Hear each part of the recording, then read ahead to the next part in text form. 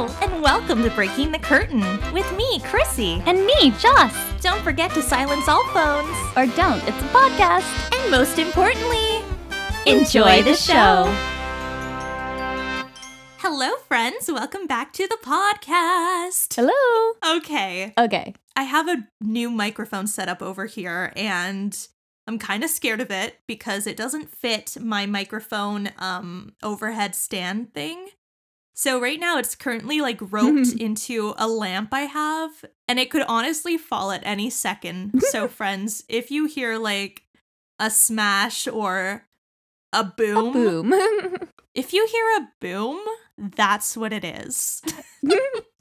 You know, we need to explain to the people what we're doing here today, and then they'll appreciate they'll appreciate the pun. Okay. So here we go. I'm going to explain it to you all. What we're doing today is not a show history by any means. No, it's not a show it's not a show history episode. I have been calling it our Tick Tick Boom Love Gush episode, which is essentially what this episode is. We took our in-between seasons break when Tick Tick Boom was released on Netflix, and then we opened season 3 with the life and legacy of Jonathan Larson, where we kept our section on Tick Tick Boom, the film, super short because, well, we knew we'd come back with an episode like this someday, because you can't keep us away from this topic. Apparently not. Really can't. This topic's going to take out a restraining order at some point. Oh, no. So last weekend we celebrated the Oscars, and Andrew Garfield was nominated for actor in a leading role for his portrayal of Jonathan Larson in Tick Tick Boom. The film itself was nominated for Best Editing. We even created a fun boozy drink to pair with your watch party, so even though the Oscars are over, you can go to our page and find a little step-by-step guide to enjoy a boozy chocolate milkshake and french fries. Yeah, apparently that is, well, not the booze part, I don't know about that, but the chocolate milkshake with fries was apparently one of Jonathan Larson's favorite things. So, yeah. Well, you can't go wrong with ice cream and french fries. Never. Ever. You can never go wrong with that. It's the best. Okay, so I really don't know where to begin with any of this because I obviously love this film, and it fulfilled a lot of what I hoped to see in a film about Jonathan Larson.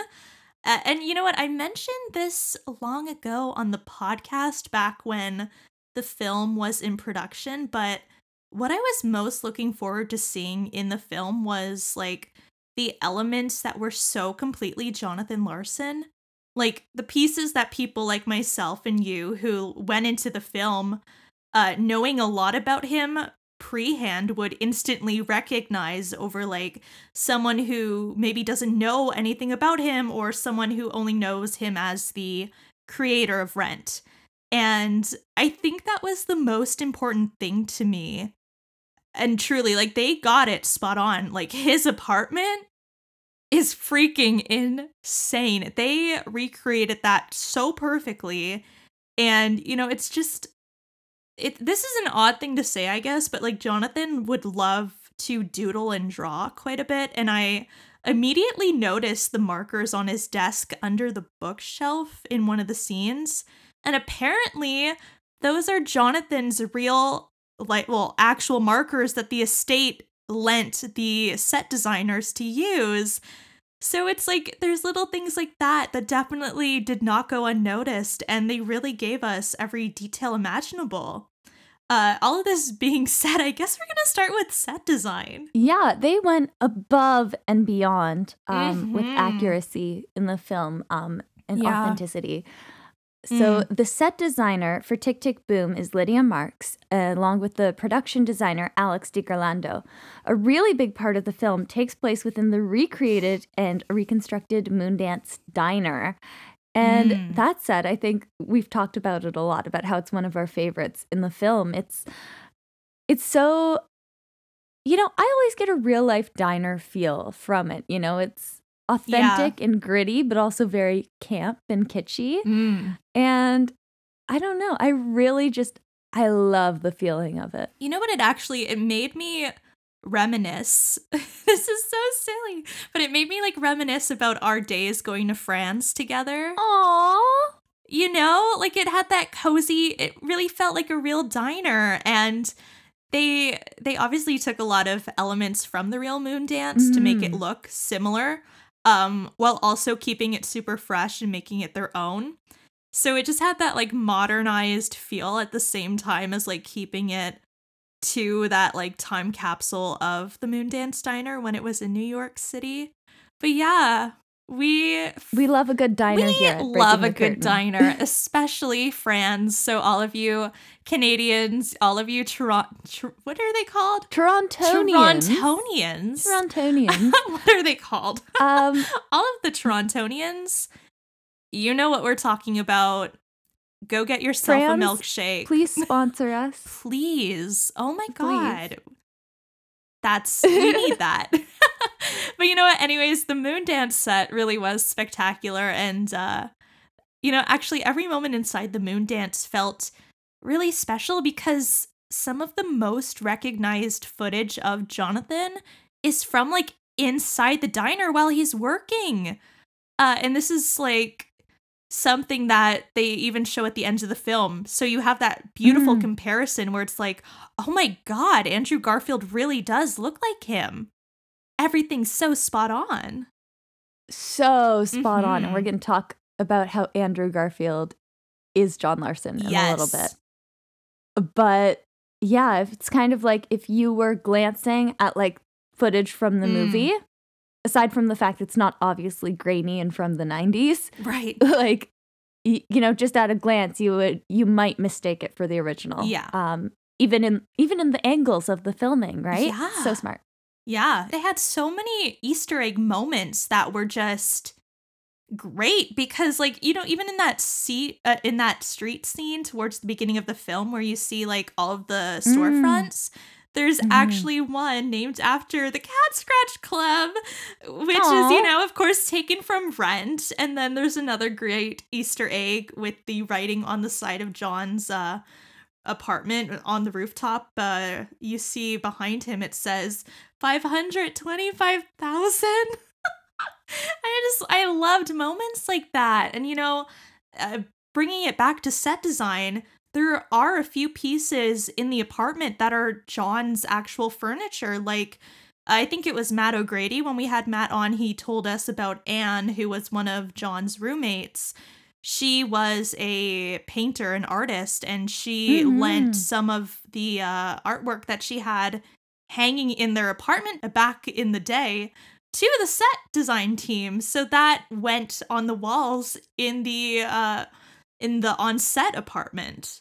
Which is like, it's so special because it brings a part of like the real John into the film. Mm-hmm. And then there was the beautifully recreated green director's chair, which I believe the estate said they could use it. And the set design folks opted not to because they were scared, like what if something happens to it? And that makes so much sense. And they were able to recreate it perfectly. But the real chair is at Adelphi University. And here's a fun fact, because we love fun facts around here. The Mimis on Broadway, the actresses who played the role, they had the green chair in their dressing room for the whole 12 years that the show ran on Broadway. So that's a special little element in there. When it comes to the film, it had such a wonderful ambiance, and I was obsessed with it. I think it's so genius how many elements work together in it, and not just in like stage elements versus screen elements, the way you kind of think when you think of movie musical. But I loved kind of the different film elements that they used as well. One of my absolute favorite things before I get into just the editing piece is I loved the lighting and how the lighting was done for the movie. There's a huge difference between the lighting and color palettes for John's like real person life and his dream life and his performer life. And it's just so clever. And it made me think of our conversation again with Matt O'Grady, who talked just kind of how Jonathan Larson romanticized his life, how he kind of saw it through his lens. And I thought that the lighting changes are such a subtle way to show the audience that. I also loved the home movie and docu-style shots that were spliced together through the scenes. So when John's narrating, so instead of just having Andrew Garfield, talking and being Andrew Garfield, which we'd watch, it doesn't matter what he's saying, we would still watch it. For that. But they used that space so economically in the sense that they used it for flashbacks, for those home movie moments, and even in songs, instead of like, here's a full song of these people just standing on stage singing, they were like, what if we split it up with a scene? And it was so well done, so nuanced, and so very musical theater, which I very much appreciated. Yeah, no, for sure. That's something that really got me. At the beginning, they have the first few moments of the video camera footage. And, like so much of John's life and projects were documented by his best friend, Victoria Leacock. And you'll notice there's actually a character based on her in the film. She walks around with her video camera. She is the character who says, not today in Boho Days with the bathroom scene. And I just thought like that was a great way to incorporate once again those very familiar scenes that we've seen of Jonathan performing Boho Days and working at the diner. Mm-hmm. And they actually were able to recreate that and put that in the film. So it was very, very familiar, very cozy. And like you said, the color palette, the filter they used for the camera very much felt similar to the 2005 Rent film. And it was another thing that was like, oh, this is familiar. This is cozy. I loved it. It was great. Okay, this is like the part we've been waiting for. So let's jump right into casting because holy crap, this cast was... Oh my God, I have no words. I don't even know where to start with this. I know we should start with Andrew Garfield, but I have to start with Alexandra Shipp, who plays Susan, because I thought she was the standout for me of this film. I mean, she sold me on every single scene she was in. Like, how could you even take your eyes off of her? Her acting was flawless. Her voice equally as incredible. I loved the element of like Susan being the narrator telling John's story. There's so much in there that took my breath away from her performance. And that was just on great casting. That was incredible. Yeah, I find her so enjoyable to watch on screen. And I thought it was amazing what she did, considering you look at kind of the roots of the show, right? Even in the three-hander, it was really kind of the John show and two people who were his backup singers, but also these people in his life. So I loved, this might be script, this might be Alex's choices as well. I'm not sure, obviously, I didn't work on the film, but the way that they built her into such a well-rounded character to make it kind of a true three-hander was absolutely brilliant. And I thought it was so lovely what she did with her on-screen time, which again, isn't a whole heck of a lot compared to someone like John, but every scene she's in, is so tight and just clean and really well acted. It's interesting because it's similar to how we see, one of my favorite films, 500 Days of Summer. Everything is kind of told through Tom's point of view. And there's a lot of that in Tick, Tick, Boom through the lens of Jonathan. But since Susan is the narrator, we get to see that side as well. So it's kind of like she is telling his story as well. And I think that's a great thing because you don't take sides in that sense. Like, it could so easily be told from John's point of view where you would typically side with him, similar to like Tom in 500 Days of Summer, because it's told in his perspective. That is something we owe to Alexandra Shipp for being so human and so real and so likable. I was always on Susan's side throughout, and I didn't expect that. I thought she was brilliant. Okay, so see, I'm so torn with being satisfied with having this movie because I don't think anyone else in the world could portray Jonathan Larson as perfectly as Andrew did, and it leaves me wanting a separate film based on John's last 5 years of writing Rent. I mean, that's a conversation for another time. This is not the time for us to get into that because I will be here all night with you. But you'll let's be here all night by yourself, girl. I'm going by to bed. myself. It's true. But let's just like gush about Andrew's talent and his hairline for a hot second because that was accurate. I will always talk about his hairline in this movie. That was crazy accurate. I want to know what they did there. Shout out to hair and makeup. Shout out to hair and makeup. No, really? Like if you saw the behind the scenes of them doing his hair, they're brilliant. They're incredible. You know, there is so much I could say about Andrew Garfield's performance. You know, he truly embodied Jonathan Larson in a way I don't think anyone else could have. You know, I know when the casting was first announced, I was kind of like, really?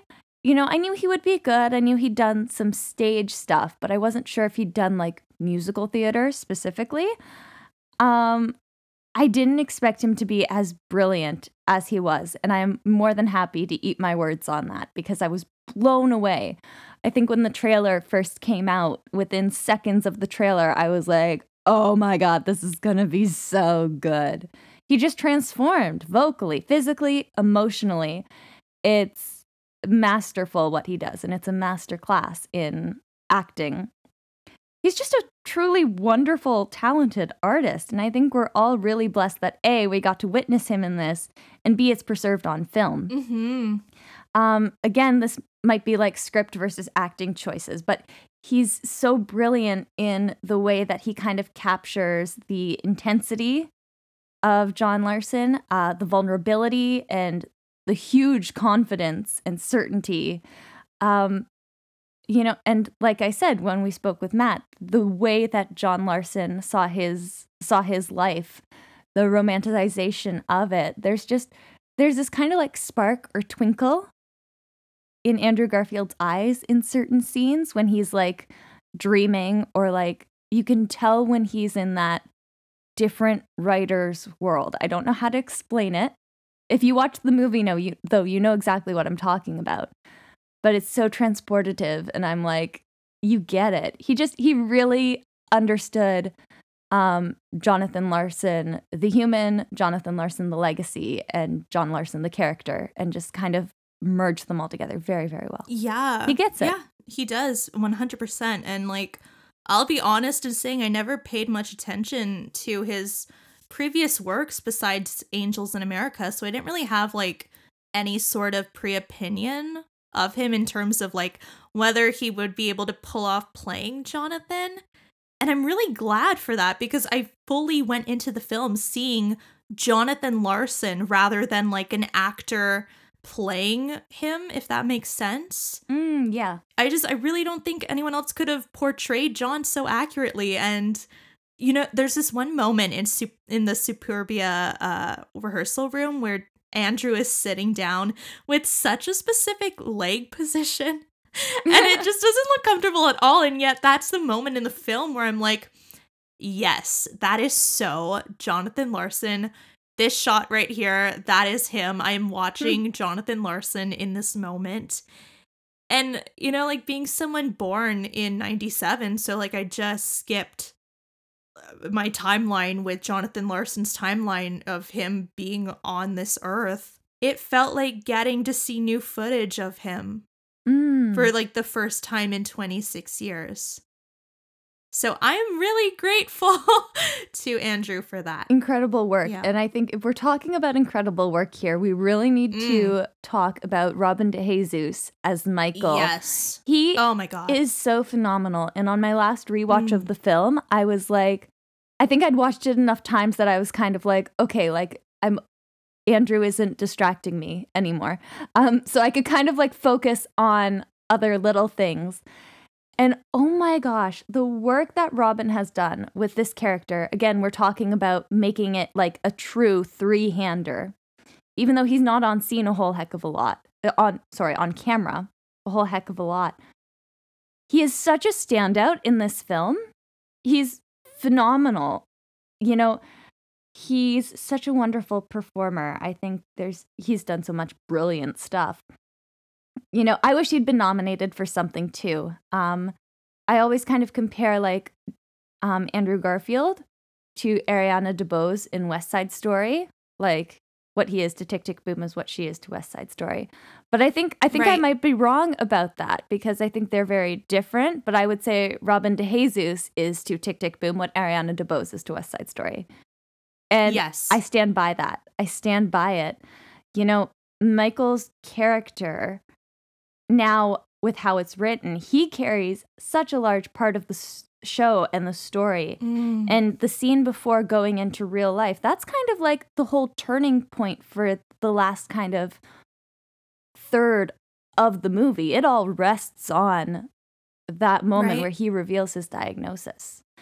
And it's such a powerful, powerful scene. And of course, Andrew Garfield is an amazing actor. It would have been brilliant. But what Robin DeJesus brings to it, what he gives of himself in those scenes, allows everybody else to be equally brilliant. And it just raises the entire bar.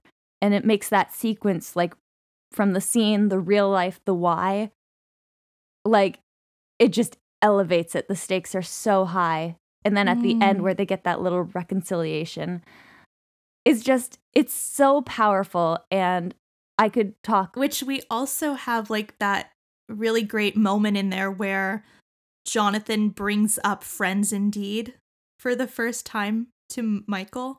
Yeah, and that is such a beautiful tie-in. And it ties in, again, like, so it's not just a major part in the film, it's a major part of Larson's life and legacy as well. And, you know, as much as we're like, oh, Andrew Garfield did a great job, his job wouldn't have been as well done if Robin DeJesus hadn't given literally every piece of his soul into that piece. And just props to him. I think he's brilliant. I'm going to stop talking now because you get it. You get it. And I am going to pick up right there and say, obviously, before the Oscars, I was like, I can't believe he didn't get a nomination. And that's in general for all of the awards in this season. However, when they showed the Andrew Garfield, what do you call that? Like the little clip, for your consideration. Card, the little clip. That little clip when they are announcing the nominees, they literally showed the longest clip of Robin DeJesus singing. And I was like, yes. And this is why he deserved a nomination as well. Everyone here can definitely see that now. And I thought it was a great moment that they kind of like shared that spotlight type of thing. I don't think anyone was really expecting them to play real life as Andrew's for your consideration thingy. Me neither. I didn't. And it was like perfect because the two of them really worked together so beautifully. And like you said, without Robin's Michael, there probably wouldn't be Andrew's Jonathan. Yeah, it's like, 100%. I really think, you know, that friendship is kind of such, like, it's a big heart of the story and it's a constant in the story. It's like, he's not sure what's going on with his career. He's not quite sure what's going on with his relationship, but he knows who his best friend is. And that kind of grounds the entire piece for me. I also really loved, we get those great moments between Michael and Susan as well. I just think Michael is like he is like the heart of the movie for me. He's kind of holding a lot of people together as well. And maybe like it's not appreciated as much. And I think we finally see that at the end when John's like, oh my God, you've been trying to tell me this and I haven't been listening to you. And he is the heart of this film for me. Yeah, he's really good. Really loved him. And before we move on from performances, this is also just a shout out to hair and makeup.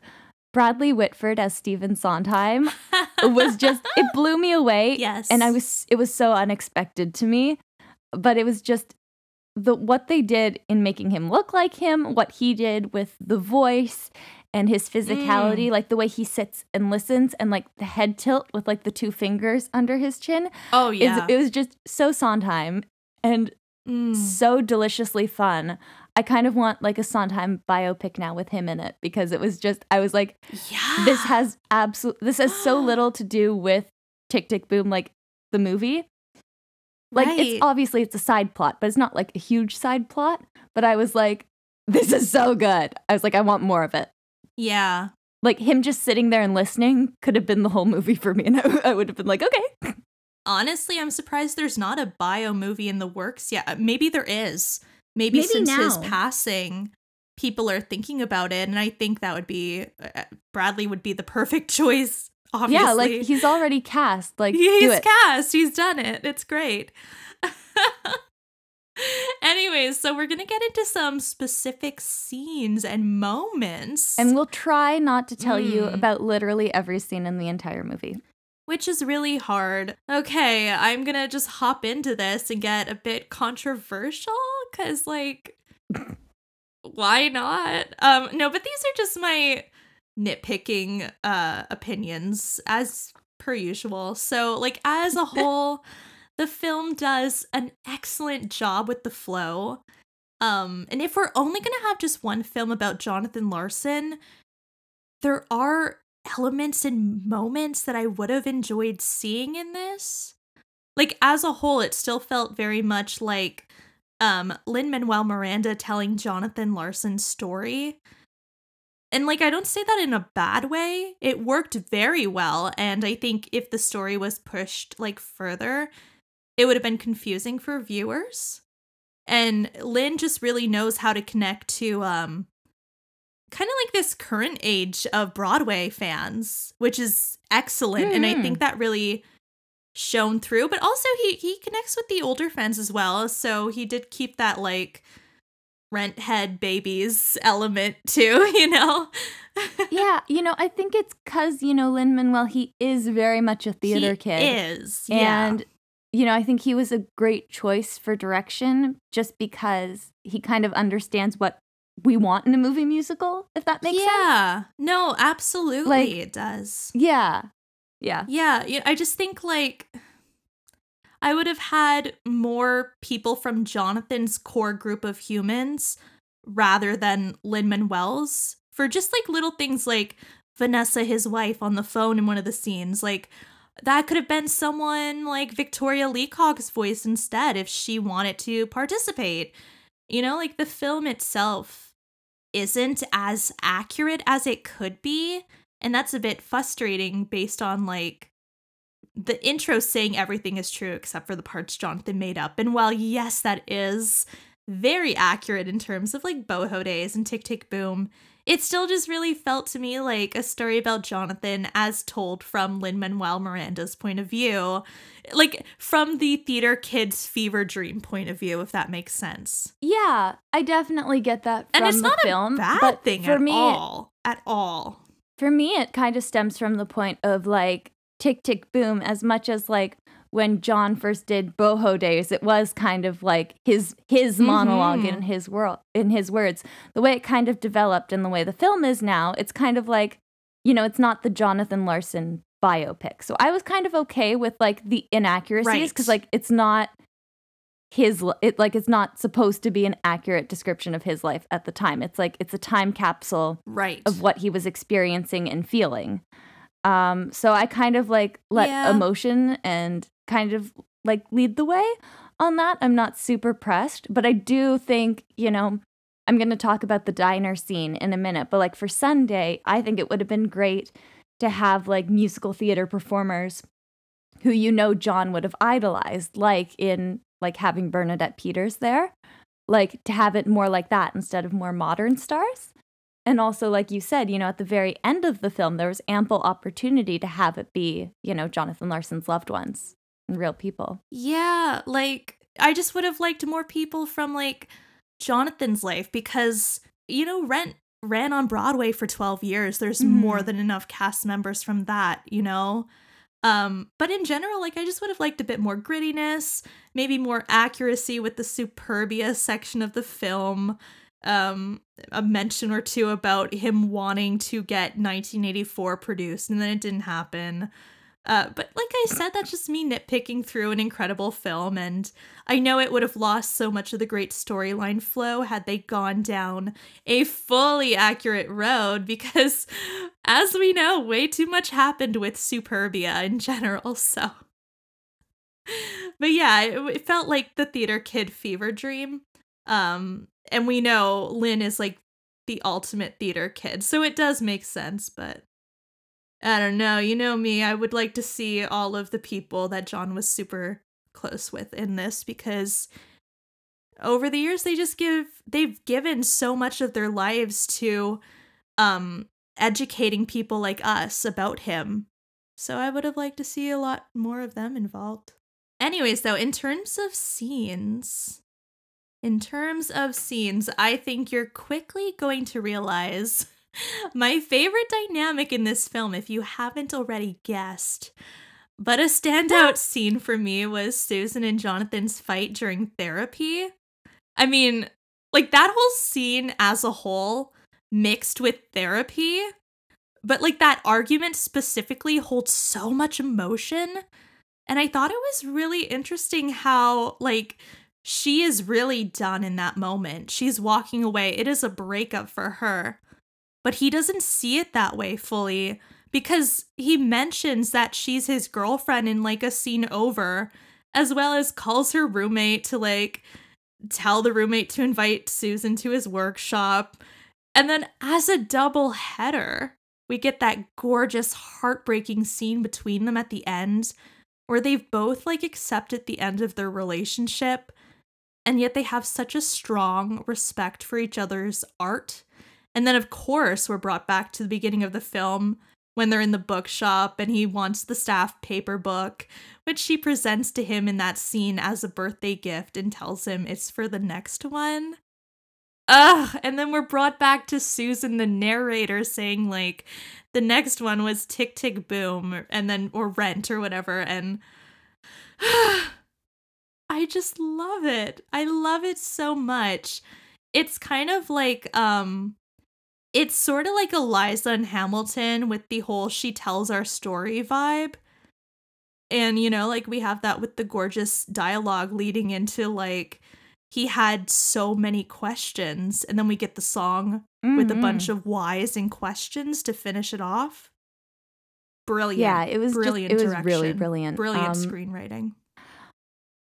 You know, we mentioned it earlier, so I'm just going to elaborate a little bit. But Sunday, I think, is one of my favorite scenes in the film. You know, Jonathan Larson was a theater kid, you know, just like all of us. And kind of like the more I learn about him, the more I'm like, yeah, he was a theater kid, one of us. But so the way that the scene was staged and presented, you know, it was campy. It was full of Easter eggs. It was that goofy, stagey fun. I think you would have liked it. I love the moment, because earlier in the film, they're watching the PBS filmed version of Sunday in the Park with George. I love that. And then when we get to Sunday, when he takes Bernadette Peters' hand and like leads her out to like place her on the stage, I thought that was such a wonderful kind of tie-in and moment. I really liked it. And yeah, I think it would have been cool to use more people like Bernadette, who, you know, John would have been seeing on stage and idolizing and dreaming about working with. But honestly, I really loved it the way it was. So I could have done without the Sunday scene, and that's so shitty of me to even admit and controversial, and I love it as much as I could have done without it, if that makes sense. It's just like, I don't know, I loved the diner scene before the song. I thought that is a highlight to me. I love the chaos in that. I think it's brilliant. I get why it's there. I do. I understand the meaning behind it. And yet for me, like, I broke into tears seeing Adam, Daphne, and Wilson for like that split second shot. I think it just, like I said, I think it would have been really interesting to see all of the performers who played characters Jonathan created. I mean, because of Jonathan, so many of these performers are now like household names. You have Idina Menzel, Taye Diggs. You have so many performers who really had their start because they were in Rent or in a production of his. So I think that could have been really cool and neat. And to have even had people from the shows that we know Jonathan truly loved, so like Hair and Sweeney Todd, that could have been cool to have like former cast members from that. I don't know. It wasn't my favorite, but I get why it's there. However, I did love seeing Jim Nicola and Roger Bart in the diner scene because that was so like full circle, you know? It was perfect. Really well done. Mm-hmm. I thoroughly enjoyed it, but I think my favorite scene, which I discovered on a recent rewatch, I was finally able to pick a favorite scene, was swimming. Yes. You know, I didn't expect, because that was something that was added, you know, for the movie, but it honestly is one of my favorites in the sense of like both the song, the set, and the visual effects in it. The editing, yeah. It's so incredible when he's swimming and he's like, oh my God, she looks like Susan, but I'm trying to focus, but I have to sing. And, you know, it's such, I could talk about the song itself, but the visual when he's swimming and he sees the bottom of the pool and he like moves his hand and all of a sudden Come to Your Senses magically appears on the floor. He sees it and he's like, oh my God, that's my song. That's the song. Yeah. And then you kind of hear the two songs overlap. Oh, it's really, really masterful. Absolutely brilliant moment. I don't know whose idea it was to put it in there and whose idea it was to do it like that, but I think aces. It was aces. I'm sure it was Lin. I think I saw an interview where he mentioned finding it at Library of Congress, and he was like, oh yes, this is different. Let's put this in. Which was like, wow, yes, good idea. I also, you know, it's a bittersweet moment with the can I make it to 40, knowing he doesn't make it to 40. And we see that visual of him doing the laps and the numbers are going by and wow. Yeah. It's a beautiful scene. And that was the pool that they would go to, that the real life Jonathan would go to. Yeah, and Matt O'Grady was talking about, like, again, how accurate that was and how he liked that was added in, too. I don't know if he said, did he say that was his favorite scene? I can't remember.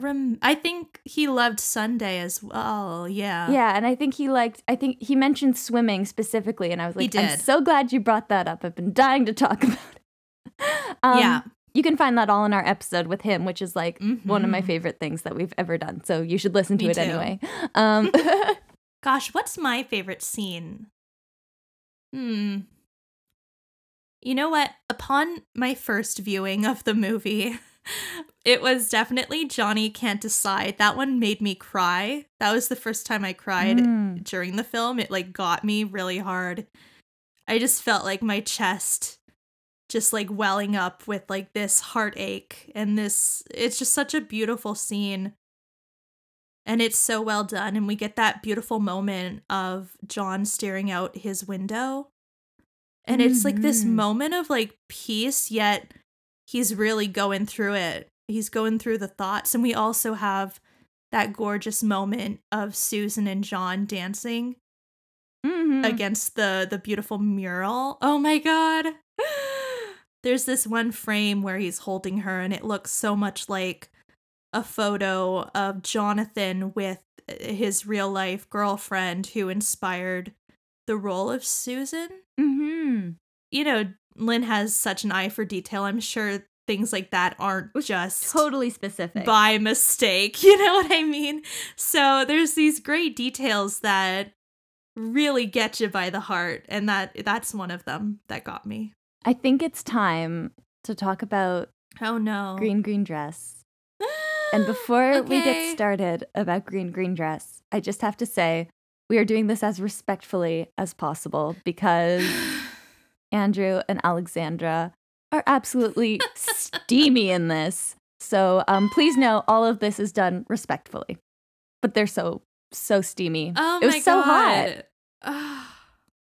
Okay, but it was so hot, but like so tasteful. Yeah, it was very tastefully done. It was done. so well done. I didn't view it as like the song is pretty sexy, but I didn't view the scene as sexy. I just thought it was more fun and playful than sexy, and I really liked that. I honestly think that's why it was so sexy, because it was just fun and playful, and it was two people, just enjoying each other's company. I love it. I love that it's pure fun. I love the choreography. Of course. I loved the bull moment, which reminded me of Strat and Raven in Bat Out of Hell when they do the bullfight. I loved that change in that show. So when I saw that come up, I was like, oh my God, it's a bull moment. Yeah, I thought it was just so fun. And, do I get why it was cut? Yes, because we all would have gotten instantly pregnant. And they would have had to change the movie's rating. I'm kidding. No, I do kind of get why it was cut, but also, I don't think it would have been the worst thing if they kept it in. I can kind of take it or leave it in the film proper. I'm just really happy it exists. See, I feel like there's a lot of things that they could have cut instead, but they shouldn't have, type of thing, because it all flows really well. However, I think of the end of No More, and that's equally as fun and similar to Green Dress, where it's really out there. So I think why not have kept that? Also, again, we're talking John's inner fantasy world, and romantic, the way he romanticized his life versus what was really happening versus his dreams. So I think it's another great way to, they could have left it in. It's another 5 minutes? Lin-Manuel Miranda. Not even. It's 3 minutes. Dropped the director's cut. I don't care if it's 3 days long. I will sit and I will watch it. The thing is, there's then not a very, we don't get a scene between John and Susan where they're super lovey-dovey having fun together, because even the rooftop scene is hey, there's this job I want. So it's already the beginning of the end of them. Yeah, you know what I mean? Them on uncertain terms, and I think it's kind of it's more powerful if you see them in a moment where they're loving and enjoying each other, and then okay, they're really in love, but they're breaking up because it's just not working. It kind of sets that up a bit more. Yes. Not that it needs the setup, because obviously Andrew and Alexandra are so talented, and you see that in their work. But I just it would have been nice to have that fun green connection. Dress. I love that opening bass so line. Well. The bum bum bada bum bum bada. And can I talk about? I have to be very specific. I love in the film version, they added into the orchestration for that opening. It's the bum bum bada, and then over it you hear the do do do do do do do. Yes, I was like, oh God, which also ties in perfectly with later when she sings "Come from your." Come to your senses? Come from your senses. When she later sings "Come to your senses" in the exact same location. On the roof. The roof. It worked. It would have worked really well. It would have had that perfect contrast between, hey, the last time they were up here, things were really great between them, and now it's really rocky and confusing and sad. Yeah. It would have worked. It's a great contrast. Also, like I said, I could take it either way, but I do need to say that I kind of like it better being in the film, because otherwise we do have a lovely version by Josh Henry of Green Dress that's playing while they're being, what they're working up to being intimate. But it's I always think during that scene, I'm like, are they really did he, because you see the tape recorder in the back. I think you see him press the button. So it's are they making out to one of his demo tapes? Which I guess if you've dated an artist, it's yeah, okay, that makes sense. But I was girl run. I don't know. Girl run. I don't know, because when it comes to Jonathan Larson, and we know he loved to play his music for people, I don't know if I'd put that past him based on what we know of him. And I think that makes it all the more cute and silly and fun. Yeah, see, It's great. The 3 minutes of them dancing around and singing Green, Green Dress is more realistic to me than somebody who's like, you brought me in here to make out, but you're playing your demo tape while we're making out. I have to leave now. We also get like really great shots of the apartment in that scene. And that, like, I love the apartment. Sorry. I was like taking note of everything in there. I was like, oh my God, there's more to the place. It's great. It's accurate. Yeah, no, I think it should have stayed in there, and I understand for the flow. But then, like, I don't know. I wouldn't have lost like any other scene to keep it at the same time. I don't know. Yeah. Anyway, but like you said, extended version, director's cut, I would love, because there's also a few aspects that I read about that were cut from the script, and something about like there was a Life Cafe scene where Jonathan's writing in there, and Daphne, Adam, and Wilson are like waiters. Oh, I would have died for that, friends. I would have died for that. Yeah, so essentially the takeaway from this episode is, you know, if anybody like important enough to make it happen is listening, we want an extended director's cut, and we want like an actual Jonathan Larson biopic miniseries, blah, blah, blah. With Andrew Garfield. I mean, before he's like too old, he looks great. He looks 25. He's always going to look great. It's true, but like I really think now is the time to do it, and it's such an important story to tell. It's so, so important. I don't know how it could be done in a way that's still respectful and tasteful of the tragedy that occurred, but I think the story is just so, it's one that needs to be told. And, you know, like there's a lot that maybe people still don't know about Jonathan Larson. Like, he worked at the Moon Dance up until like 5 months before he died. He literally was still working there up until his death, and yet he still couldn't afford to like go to a movie the week before he passed away. He was really still working so hard to get his art out there, and it finally went out there. I think it's one of these stories that is just like, this is something I would love to know. I'd love to know how many people before watching the film knew he dies. Yeah, can you imagine going to see Tick, Tick, Boom and not knowing that he dies?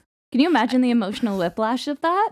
I know. I never even thought about that, because I was like getting ready to watch it, and I was like, I know they don't necessarily, I didn't know they were going to do that little blurb at the end where they actually mentioned that he passes. No, same. But like, I went in knowing like I'm going to listen to 3090 and I'm going to be like, oh, like the intro we learn at the intro right away, like before we lost him. So you know something does happen. You know, I believe you would assume from that he's going to die.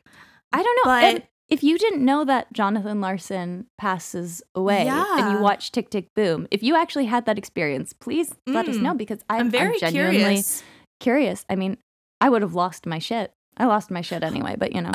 No, I know, because for the hour and a half the film is, you're really like falling in love with this character who's just so genuinely good and kind.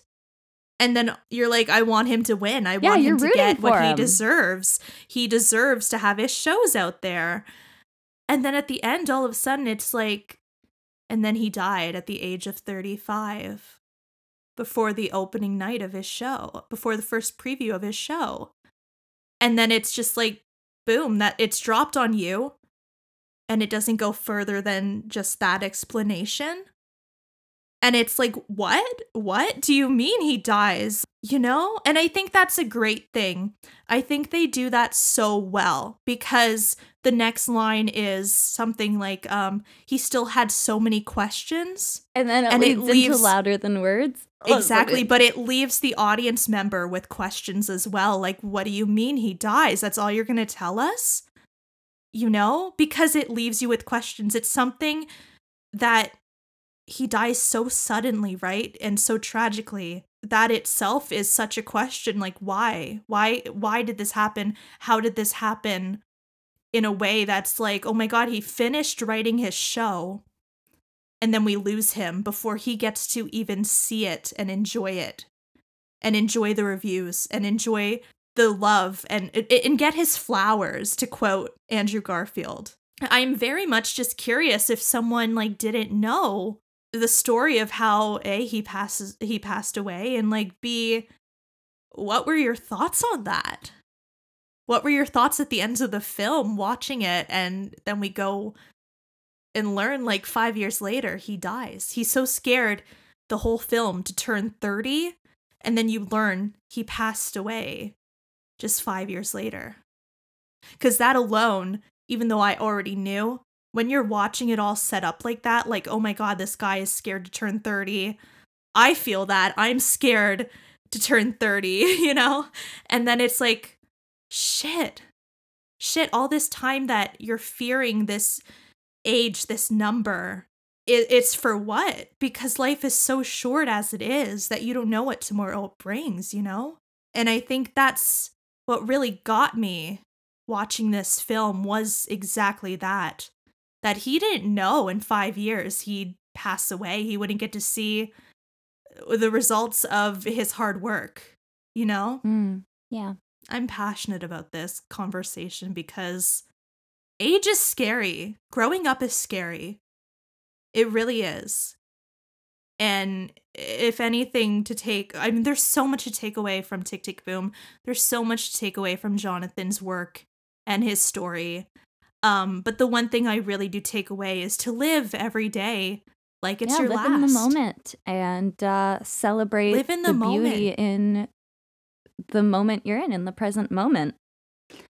I think that's such a wonderful way to kind of wrap up, is to, let that be your takeaway from, John's legacy, to, live hard, love hard, and celebrate the little things, because, just enjoy the present moment and trust that everything will happen the way it is going to happen. I think it was Matt O'Grady. I don't remember if it was our conversation specifically with Matt or if it was one of the documentaries, but he said like he was broke. He couldn't afford to pay his rent every month, but he was happy. Yeah. He had this joie de vivre, and that was Matt who was talking about. He had this joie de vivre, and it's something that, I think really rings true in this film. I think that's something that they so captured, his kind of zest and love for life. Yeah. And love of his friends, his community. Mm-hmm. There's so much that we just in general can be doing to give back to our friends, our community, the people we love, the people who encourage us, the people we admire, like he did with Sondheim. And like Sondheim would do with Jonathan by giving him his respect and encouragement. We just need to love each other more and be there. Yeah, no, that's kind of a great way to end it. Lead with love and watch Tick, Tick, Boom. Fear or love. Exactly that. Fear or love, baby. So as always, I'm Jocelyn. She's Chris. Together we are breaking the curtain. And thank you for sitting through this episode with us. We've had a blast. That was fun. I like that. We should barely review. This isn't reviewing. This is spewing. This is spewing. Oh no. Like not in a bad way, but that's what it is. Not in a bad way. I'll be honest. This is a gush. I don't care. We're just like love gushing everywhere. That sounds awful. That doesn't sound like a good. Please delete yourself saying that. Anyway, thank you for listening, and we'll see you guys next time. We do have plans to speak about another wonderful Oscar-nominated movie musical. Yes, we do. Coming up very soon, so stay tuned. And we'll chat with you guys soon. Bye! Bye!